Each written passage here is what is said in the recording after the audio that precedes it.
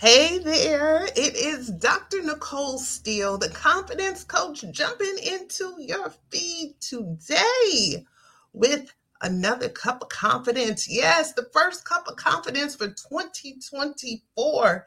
And man, oh man, has this cup been brewing.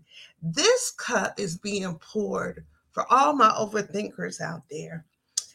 I want to talk for just a few minutes about how clarity for some people can become a crutch.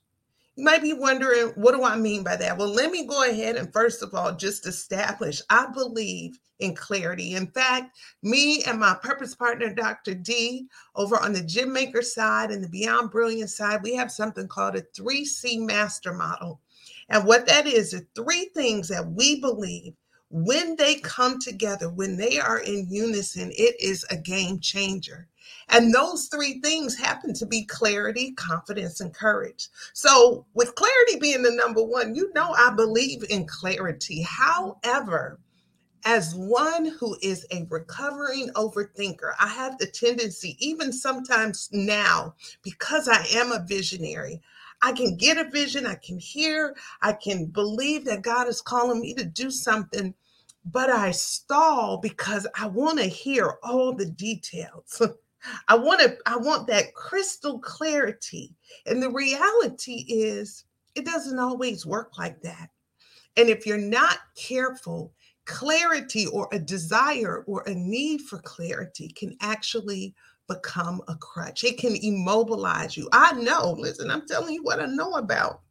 And so I want to encourage you, if you are listening and in this season, at the top of the year this year, God is calling you into some new spaces. He's stretching you. He's requiring some things of you in this season. Do not allow your desire to get all of the details fine tuned to be the thing that causes you to move forward.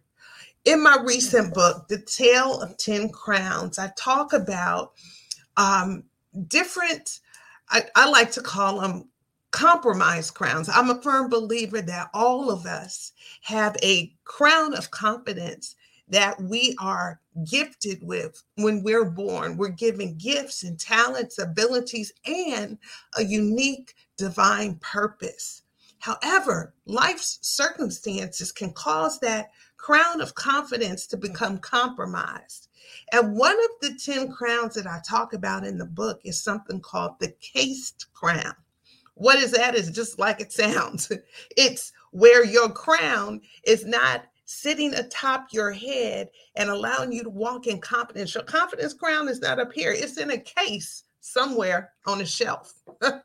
Well, that's what it looks like when a desire for clarity becomes a crutch. It's like putting your purpose, that plan, that task, or whatever it is that you've been called to do on the shelf for the perfect time until I know that I know that I know.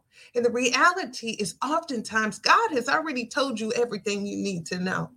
Sometimes people are looking for 17 different confirmations. They're asking everybody and they're wanting other people to confirm what God has told you.